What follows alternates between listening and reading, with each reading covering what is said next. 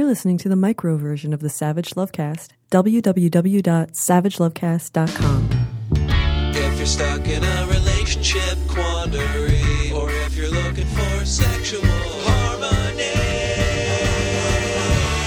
well, there's nothing you can't ask on the Savage Lovecast. The Kim Davis circus continues. I'm not sure I want to stay inside the tent.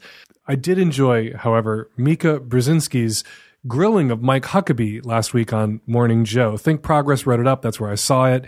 But I enjoyed watching Mika ask this of Mike Demagogue Huckabee. Would you support a clerk? Remember, Kim Davis is the county clerk who's denying marriage licenses to same-sex couples because Jesus and the Bible, blah, blah, religious freedom, blah, blah, so no marriage license for you.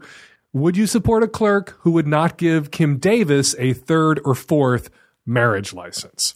Mika demanded to know. Because, of course, the Bible, as Joe Scarborough pointed out to Mike Huckabee, condemns divorce. Jesus Christ himself condemns divorce.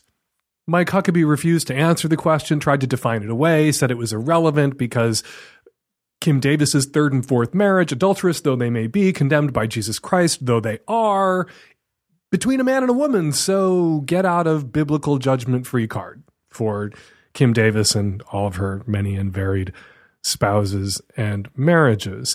Brzezinski and Scarborough wouldn't drop it, though, and kept going back to it. And it was nice to see it dawning on straight people, as I believe it is, that the same rule of law that protects the rights of gay people, that also protects the rights of straight people. Protects the rights of straight people to get out of their first marriages, which is a right straight people had to fight for, just as the rule of law protects the right of straight people to their second, third, and fourth marriages, or as I'm calling fourth marriages now, the full Kim Davis. But I don't want to talk about Kim Davis. I'm actually really fucking sick of the Kim Davis circus, even though it's all unfolding exactly as I predicted it would. People are now raising money for Kim Davis. Once she loses her job, she will never have to work again, and I guess that's a good thing. We should create retirement plans for all malicious Christian bigots out there. We're winning, of course, the fight against this kind of religious bigotry, and Kim Davis isn't actually harming anyone, truly, in the long run, except for her own faith, because the continued efforts of religious bigots like Mike Huckabee and Kim Davis to make Christianity and homophobia synonymous is bad for Christianity increasingly. It used to just be bad for gay people when Christians were right-wing psychotic bigots, but now it's backfiring on Christianity itself. And that's a problem for Christians. Christians are going to have to figure that out and work on it, and tolerant, loving, supportive, affirming Christians are going to have to figure out a way to steal their God back from these bigots who believe that their God is a bigot like them, or that bigotry is the ultimate expression of Christian love. So Davis really can't hurt anybody. But we're all talking about Davis. I'd like to talk for a minute about the kind of bigotry, the kind of attitudes that Davis holds when they are in a place where someone can really do damage to a gay person. Those gay couples that Davis has maligned and insulted and stigmatized, they're going to get their marriage licenses in the end. They could have gotten them right away. They could have driven to one county over and gotten their marriage licenses. I'm glad that they didn't. I'm glad that they pushed this case. I'm glad that they stood up for themselves. I'm glad they fought for their right to not be demeaned and denigrated like this. As citizens of Rowan County, they should not have been treated this way. And I'm not saying that they should have driven one county over, which is what Ann Coulter said. I'm saying good for them, but there was nothing preventing them from getting married all along, really. And I'm glad they fought this bigotry. I'm glad they fought against this discrimination. I want to talk about this kid that I've met recently and gotten to know named Joel. I'm not going to use Joel's last name because Joel has asked me not to use his last name. Joel grew up in a really tiny town in Michigan. He was homeschooled by his fundamentalist Christian parents. When he was 12 years old, he told his parents that he thought he was gay.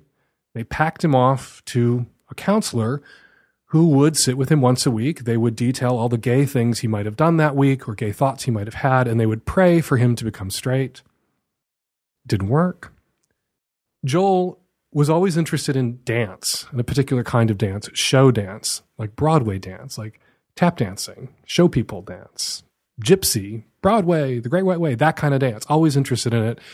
But his parents regarded, and his counselor, that kind of dance is a gay thing that Joel should avoid doing. So they refused to allow him to take dance classes, even though there was a dance studio in the tiny town where he was growing up, unless he paid for it himself, which he couldn't do when he was 13, 14 years old. But when he was 15 years old, he got a job and he paid for his own dance classes. And he was so talented that his teacher encouraged him at age 16, 17 to audition for the dance program at Oklahoma City University, which is actually a really prestigious dance program. I was unfamiliar with it until I began to look into this story. But Broadway stars Kristen Chenoweth, Kelly O'Hara, they're both graduates of OCU.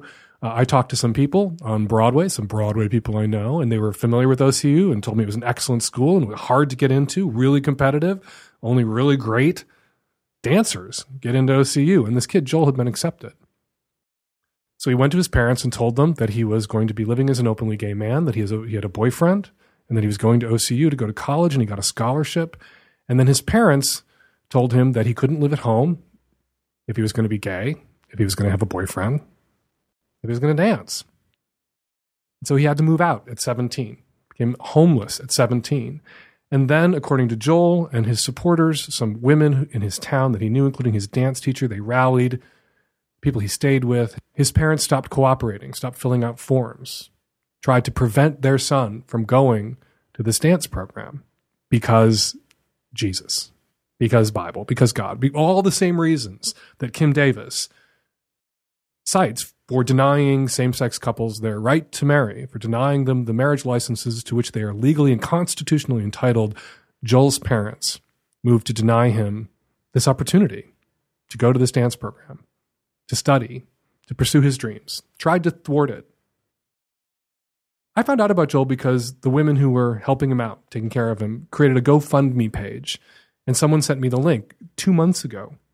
And I went there and read about this kid, and I thought it was a scam because they didn't mention the town where all this happened. They didn't mention Joel's last name. They didn't mention the name of the dance instructor. They didn't name the particular Christian church that we were talking about. But I got in touch with the person who started the GoFundMe page. I got in touch with Joel. I got in touch with his supporters. I got in touch with Oklahoma City University. I verified everything. They raised the $6,500 that Joel needed to cover the gap between his scholarships, his work study, and the rest of his tuition and expenses for his first semester with the GoFundMe page. And they did this despite the opposition of Joel's parents. While he was still a minor, at great risk to themselves, some of the women who were involved with basically rescuing Joel and helping him to pursue his dreams. So while all the attention in the world right now is on Kim Davis and her weaponized bigotry, this is really anti-gay Christian bigotry at its most damaging, when it's weaponized by parents against their own children, which is what happened to Joel. And thank God, who doesn't exist, but thank God, rhetorically, for the women who've stepped up, some of whom are Christians, to help Joel out. And now I'm going to ask you to help Joel out. That GoFundMe page that was put up, it raised enough money, $6,500, to cover the gap between Joel's scholarships and the rest of his expenses for his first semester at OCU, which is a private Methodist school.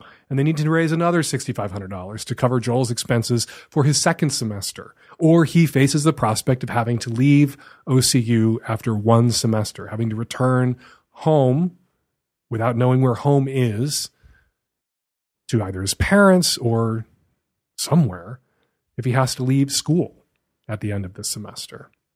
This kid is really talented and he deserves better. There's a lot of us listening. I never ask anybody out there to make a donation if I haven't made one myself. Terry and I kicked in $500 to help cover this kid's second semester expenses. If you can kick in 5 or 10, that would be great. And all of us together can help rescue this kid. We talk about the Duggar kids a lot, right? We all are sort of fantasizing about the gay Duggar when he comes out, that homeschooled Duggar kid.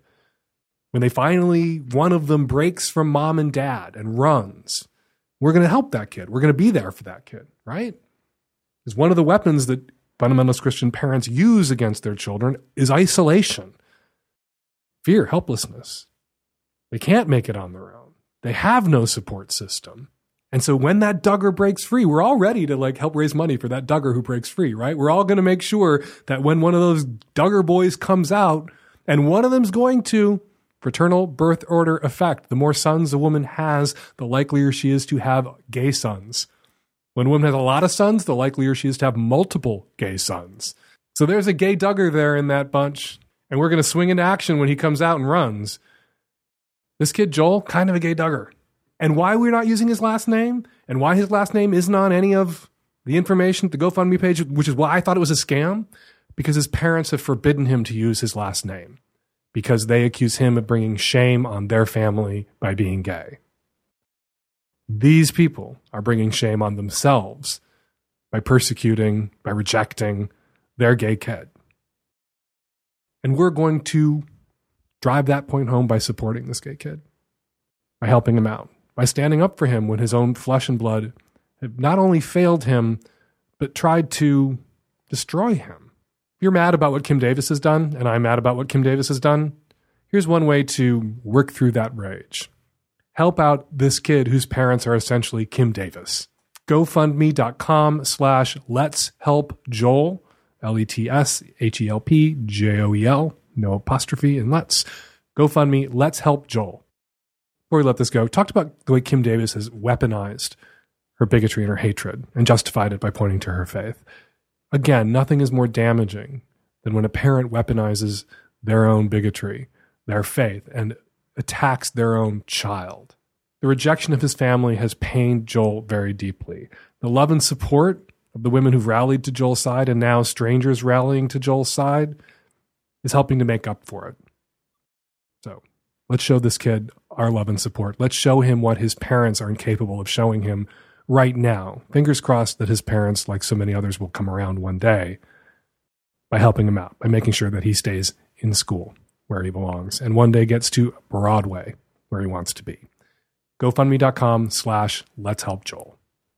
Coming up today on the Magnum, Bailey J., trans porn star and hilarious tweet star, and your questions, tons of them, after this.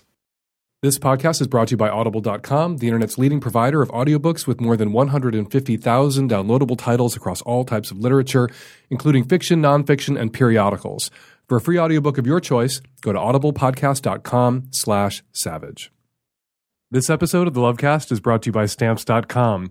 Buy and print official U.S. postage using your own computer and your own printer. For a special offer, which includes a digital scale and up to $55 worth of free postage, go to Stamps.com and enter SAVAGE. This episode is brought to you by Squarespace.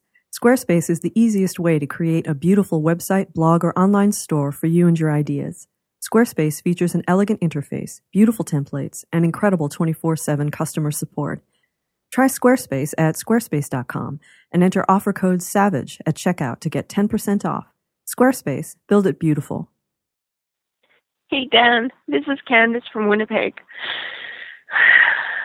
I don't know if I'll be able to say it all in 3 minutes, and you probably won't get back to me, but just to let you know, it's really sad when you find your soulmate and your soulmate's not ready for you. I've never felt like this before, where you've loved somebody so hard and you know you want to be with them and they're not ready yet. I am so lost. It is completely foolish. I have been single for quite a long time and have been pretty cynic with regards to love. And I met somebody about a month and a half ago, and everything just seemed to fall into place. And it wasn't anything that either of us were doing. It was just the way it was. And the issue is that he was already out of a long-term relationship that was not very good. And he told me that he was ready to move on. However, I had doubts because I know what it's like to get out of a long-term relationship, and you have the emotions and the grieving process that you have to go through. But he kept on reassuring me that no, he was done. It was done for months or for years, and then I guess they had to do some splitting of assets, and they got to talking, and not that he wants to return to her, but I guess all the emotions welled up, and he just put a halt to having a relationship with me. because he says it's not fair to continue something when he's, you know, all of a sudden these emotions have come up. Oh, but it's still really hard because I really want to be with him. I've never felt like this before with somebody. And it's so heart-wrenching. When people say, I've never felt this way before about a relationship that ended before they wanted it to end, especially when it ends after a month or a month and a half, as this one caller did, the unspoken second half of that sentence is, or the fear, the second fearful half of that sentence is, I've never felt this way about anybody before, ... And usually what's not said, but strongly implied and felt is, I may never feel this way about anyone else again. And that's just shitty thinking. That the lesson in, I've never felt this way about anyone else before is not, and I will never feel this way about anybody else again. The lesson is, never felt this way about anyone else before, but clearly I have this capacity to feel this about someone. And that I felt it about this person, that a month in, a month and a half in, I really didn't know that well. That I've invested this person with these hopes, with these dreams, with these expectations that were then thwarted because the relationship was terminated early. The lesson there isn't I can never do that again. The lesson there is I did that and I can do that again. The lesson is you have this capacity to love, to form this bond, to feel this way, that those feelings are in you. And that a person, not just this person, but a person, can bring those feelings out. Right? So if this guy doesn't circle back to you in a few months' time, as he licks his wounds from the end of this previous relationship, if that is legitimately the reason why he ended it with you right now, and not just an excuse to end it, not just a white lie, but if that is legitimately the reason and he fucks off for a few months and then calls you back and wants to pick up where you left off, you can pick up where you left off with him. In the interim, you have to assume you're never going to hear from him again and put yourself out there and meet other people, confident in the knowledge that you have this capacity to form this sort of bond, to feel these feelings, to become attached to someone, to love someone. That is the takeaway here. Not that he was your soulmate. He was not your fucking soulmate. You have no fucking soulmate. You know who your soulmate is? You. You are your soulmate. We are each of us alone, individually, our only fucking soulmates. That is an artificial, idealized notion of what partnership is. You do not merge with someone. You do not share a soul. That is an ooey-gooey, Valentine-y compliment that you give someone. It's a rounding up. I'm rounding you up to soulmate, which is this idea, this ideal that every one in every relationship falls far short of. But I am going to call you that as an honorific and treat you that way so that our bond is strengthened by that lie we're telling each other about what we mean to each other. Because we mean something to each other, but words fail us. And when it comes to talking about relationships, we're not allowed to say, I mostly kind of feel really good about you most of the time, which is the best you can do, really. That's love. Like, most of the time, I don't want to kill you. Most of the time, it's fun to be with you. Most of the time, I enjoy being with you. Some of the time, I fucking want to kill you. Please listen to The More You Love Someone, The More You Want to Kill Them from Avenue Q. Everything you should know about human relationships you can learn listening to musical theater. It's a great song. And it really captures what love and affection is like in a long-term relationship. And it doesn't feel like souls that have merged. It feels like weasels locked together in a box some of the time.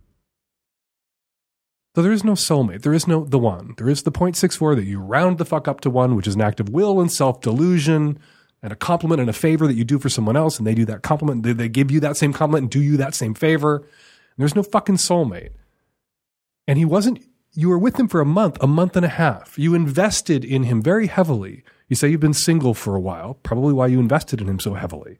He came along and you were elated and you were full of hope for this. And it's crushing that it ended so quickly. But you can't know after a month that he was the one or the 0.64 that you were going to make into the 1, or the good enough that you were going to call soulmate as a compliment.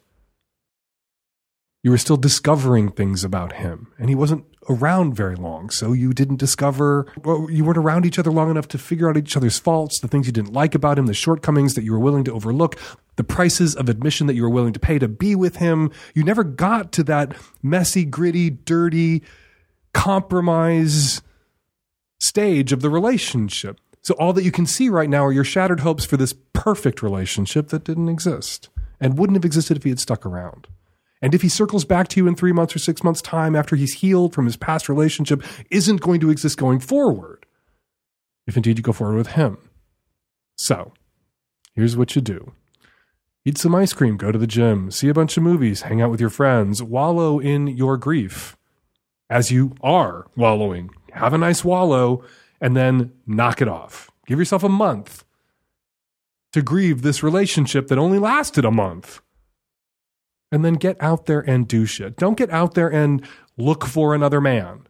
Get out there and be in the world and exist in the world and move through a world that is full of men and women. And perhaps you'll meet somebody else, perhaps not, but you will be active and engaged and enjoying your life, whether you're with somebody else or not. And then see where you go. See what happens. Enjoy your life, single or partnered. That is the message that I'm constantly trying to give to everyone, whether they are single or partnered. Enjoy your life as an individual, because you may be an individual again, a single individual again at some stage in your life.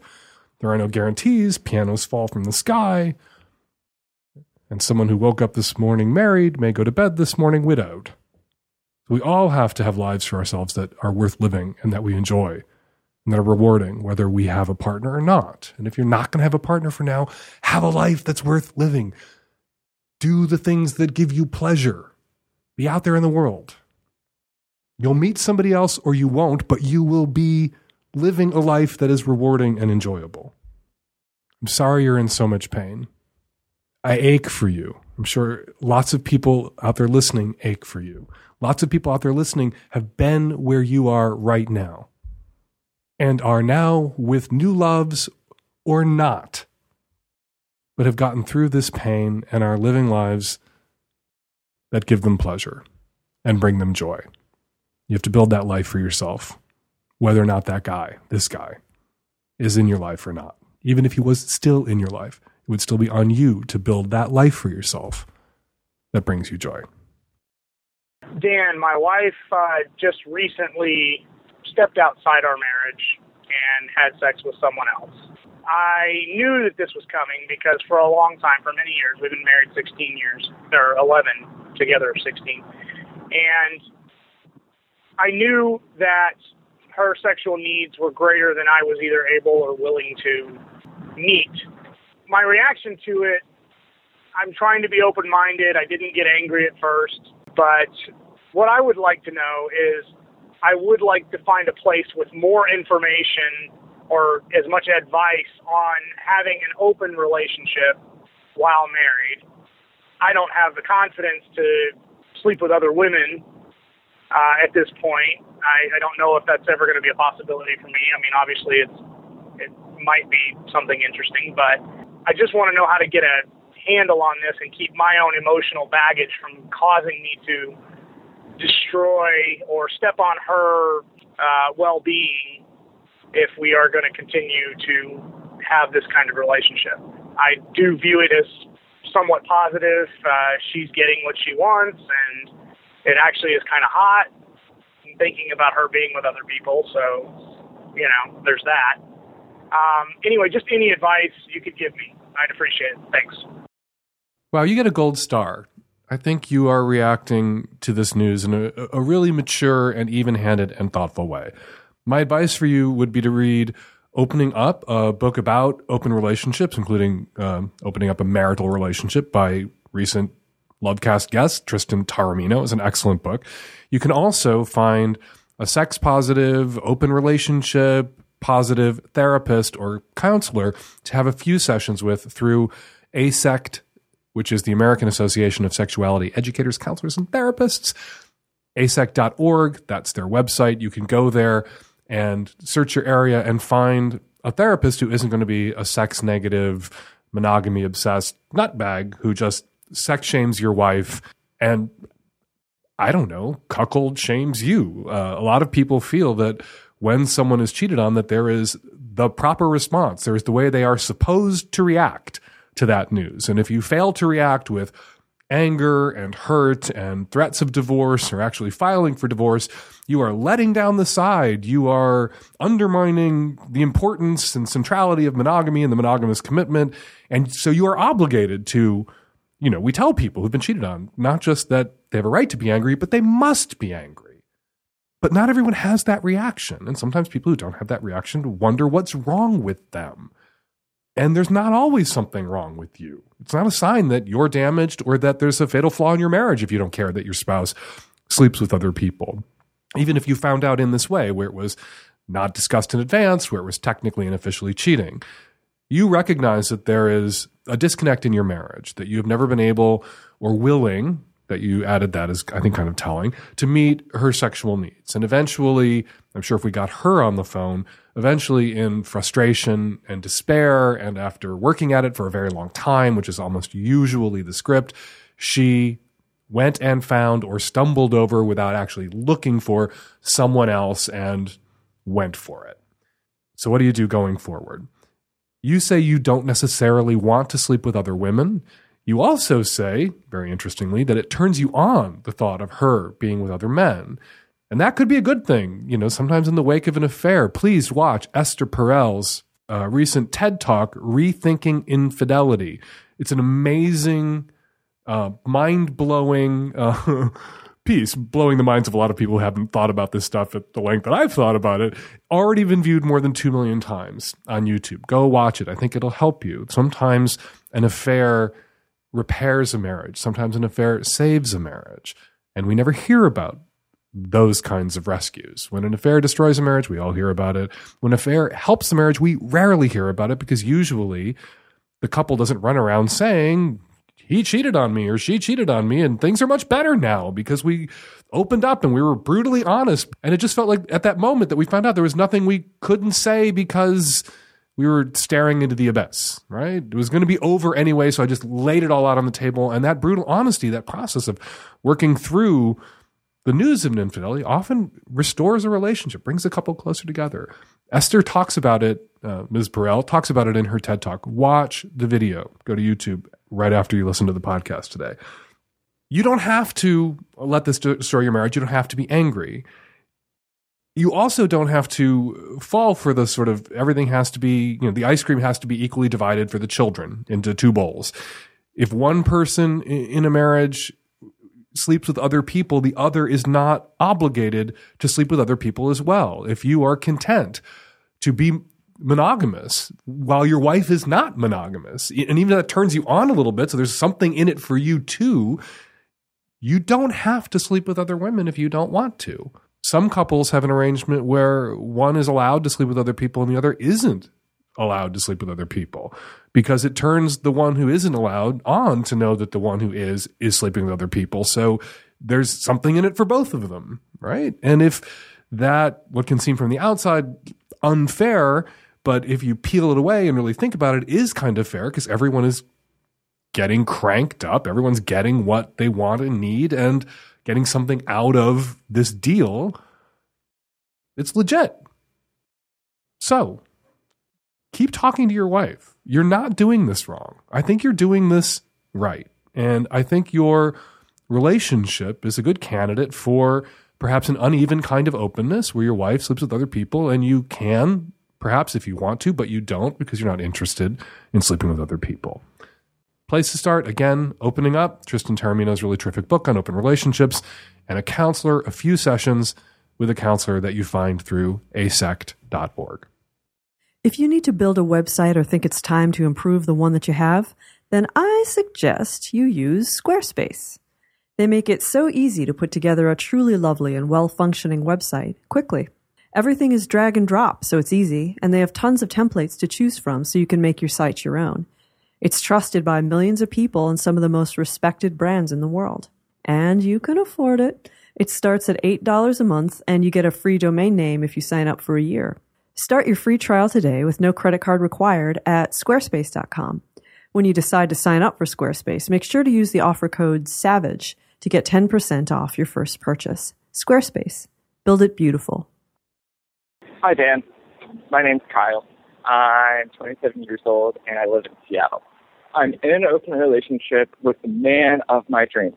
But that being said, my boyfriend's really fucking hot and has lots of opportunities to sleep around. And that's okay under the guidelines and everything that we have set up in our relationship. But I'm not okay with it. For the first time in my life, I found the man of my dreams, and I don't want anybody else to have him. How do I cope with the fact that my super sexy 42-year-old boyfriend is getting a lot of tail?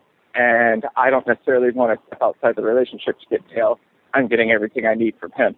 That also, another piece of information, I've been out since I was 10. He just came out in his late 30s. So I guess sexually and by gay years, quote unquote, I'm much more experienced than he is. So I've kind of ran the gauntlet, so to speak. Paraphrasing Obi-Wan Kenobi, this is not the boyfriend you're looking for. You say he's the man of your dreams, and then you say that it's an open relationship by what you suggest is mutual enthusiastic consent, and then you say you are not okay with this.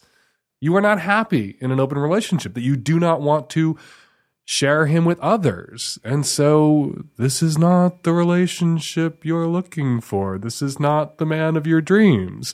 The man of your dreams would be very similar to this guy, perhaps in many ways, but not interested in having an open relationship.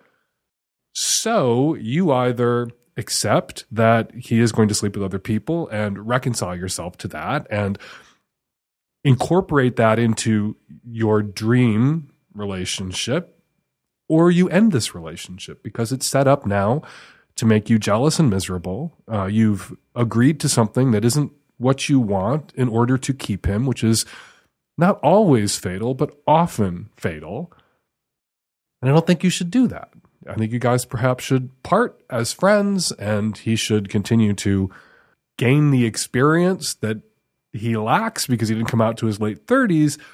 But, you know, he may rack up as many sex partners in the next few years as you've had in your long out life and not be ready to settle down or be monogamous because he may not want monogamy.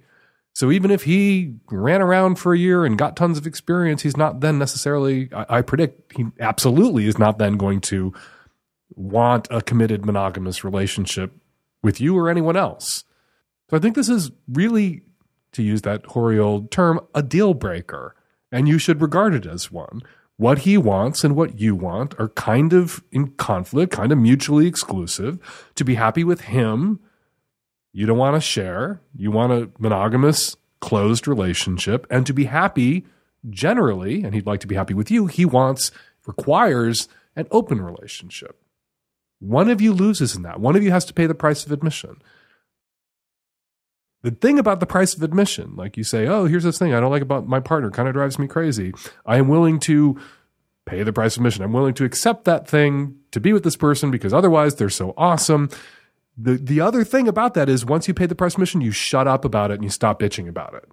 And you try not to let it bother you. You have to roll with it. You have to say, I've accepted this. I own this. I take responsibility for this. I'm not going to be bothered by this because I paid the price of admission and I'm going to ride the ride. So if you can't not be bothered by him sleeping with other people, you shouldn't be with him.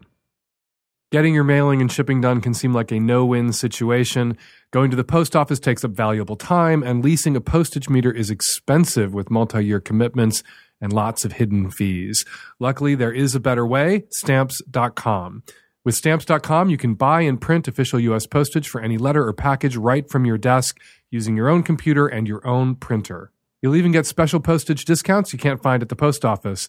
Plus, Stamps.com is more powerful than a postage meter at just a fraction of the cost. You can save up to 80% compared to a postage meter, and you'll avoid those time-consuming trips to the post office. And right now, you can use my name, Savage, to get this special offer. A no-risk trial plus $110 bonus offer. This includes a digital scale and up to $55 worth of free postage. Don't wait. Go to Stamps.com, and before you do anything else, click on the microphone at the top of the homepage and type in Savage. That's Stamps.com, click the mic, and enter Savage. Hi, Dan. I'm a 25-year-old at-risk youth. I've been in a relationship with my current girlfriend for 2 years now, and I'm positive that she is the one I'm going to marry. But I'm in a bit of a pickle. I want to have an affair, not just to not to find someone new, but to experience what the affair feels like, that thrill, that rush. You know, I've always been a good boyfriend. I've always been a good guy, and I've never done that. And the women that I've dated have done that to their boyfriends, and I have friends that have done it to their girlfriends. But I haven't personally done it myself. Tried talking to my girlfriend about it, and she, of course, is against, any kind of open relationship. But I just don't know what to do. I just want to do it just to see what it's like. But I'm also scared to actually do it because I've never done it before. So I don't know what I should do. Should I just move on and be excited, be happy with my girlfriend, or do I try and do it like the true affair style and have it done in secret? The rush. You mentioned that you are really aroused. I think aroused would be the right word to use by the thought of the rush of cheating on your girlfriend. That the excitement of doing this thing, of doing something behind her back, of doing something you're not supposed to do, that fascinates you, that arouses you, that turns you on. There are studies that show that some people have risk-taking personalities. They engage in risk-taking behaviors, and there is strong correlation between risk-taking personalities and a desire to engage in risky behaviors and cheating, because that's a very risky behavior, and it's erotic, right? It's hot, that risk-taking behavior. And some people really get off on the idea of getting away with something.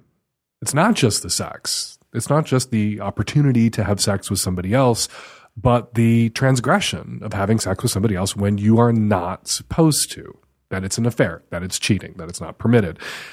You get credit for talking with your girlfriend openly about this impulse. You went to her and said, I sometimes, I know friends who cheated, had affairs, and there's something about that turns me on. And she's like, nope, not going to happen, not interested. And my advice for you, now that you know this about yourself, right? This is something you know about yourself, that you are turned on by the thought of cheating. The thought of that kind of transgression is erotic to you. You have that kind of risk-taking personality. My advice to you would be not to marry someone or be with someone for the long term who is very invested in perfectly executed strict monogamous behavior over the multi-decade course of a long-term committed relationship. Because the chances that you will break that person's heart are pretty high. And there are plenty of women out there who do not value perfectly executed, strict, lifelong monogamy over the multi-decade course of a relationship, or are into open relationships or DADT relationships where she will turn a blind eye if you have a discreet affair in exchange for you doing the same if she has a discreet affair, that you can find somebody that you're more compatible with when it comes to sex, desire, openness, closedness, transgression, cheating, whatever you want to call it.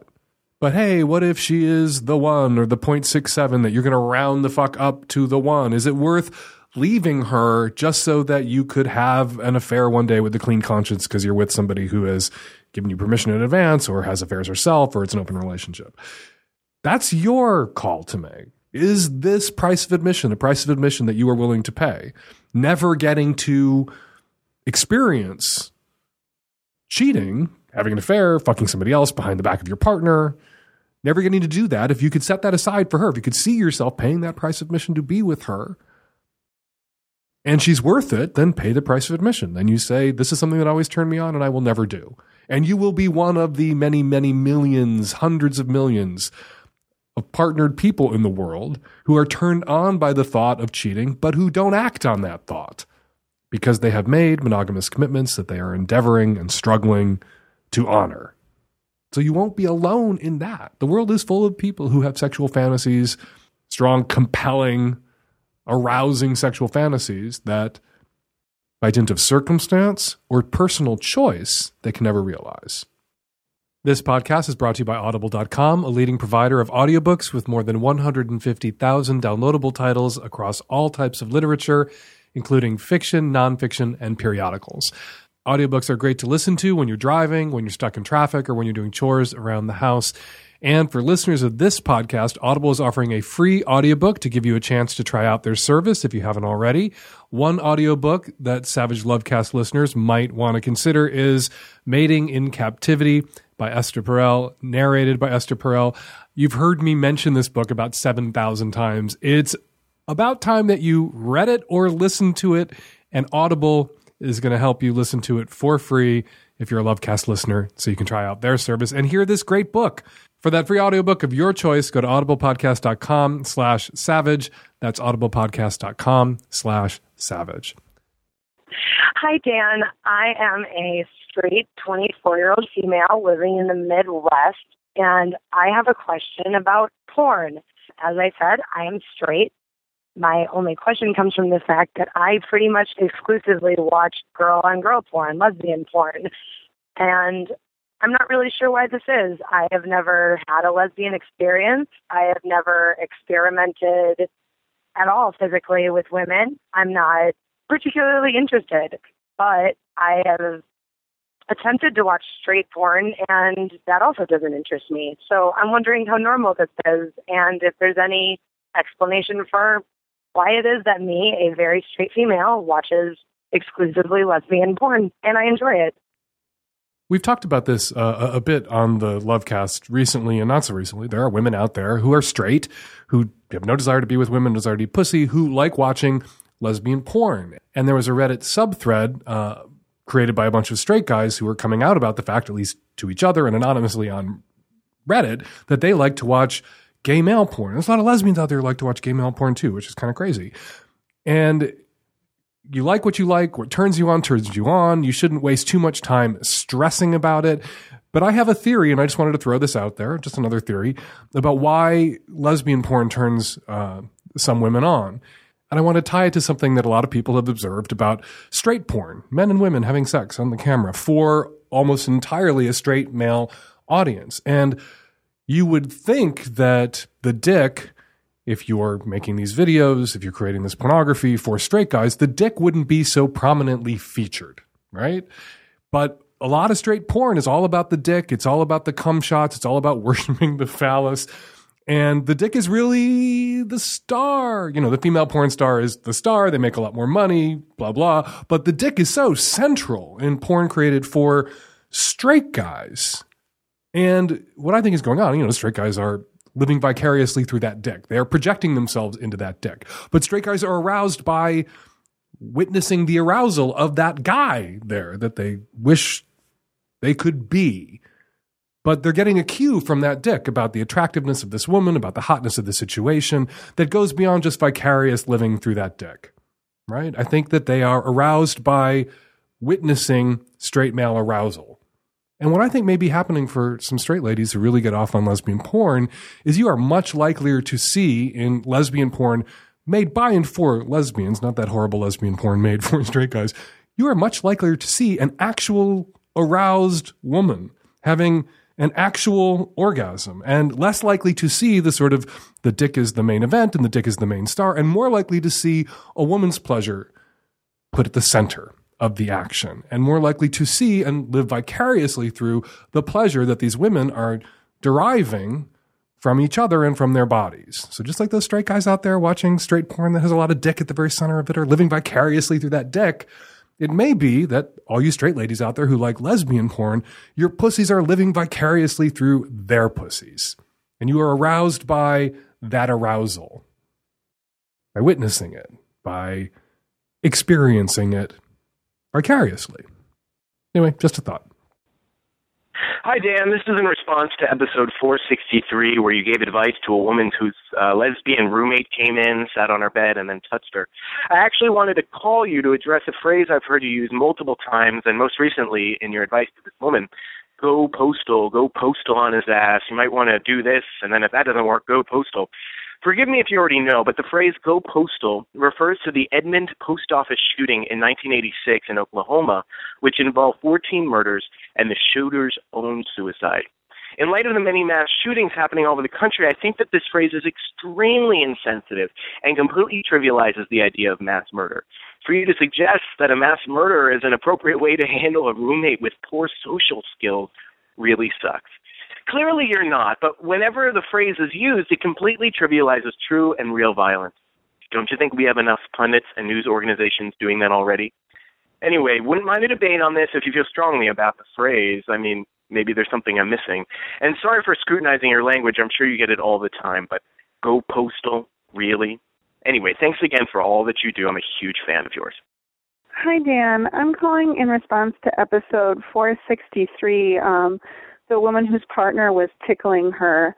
And this really had a big reaction with me. I hate being tickled, and the language that I always use is that it is someone else taking control of your own body's response in that moment. And it can be innocuous, it can be playful, it can be flirty. But if it gets too aggressive, what it literally is her partner making her have a physical reaction without her consent. And if that gets out of hand, it can be really hard and really damaging. And so if she needs to use language like that it can get to be a violent thing. If tickling is not consensual and playful, she really needs to put her foot down.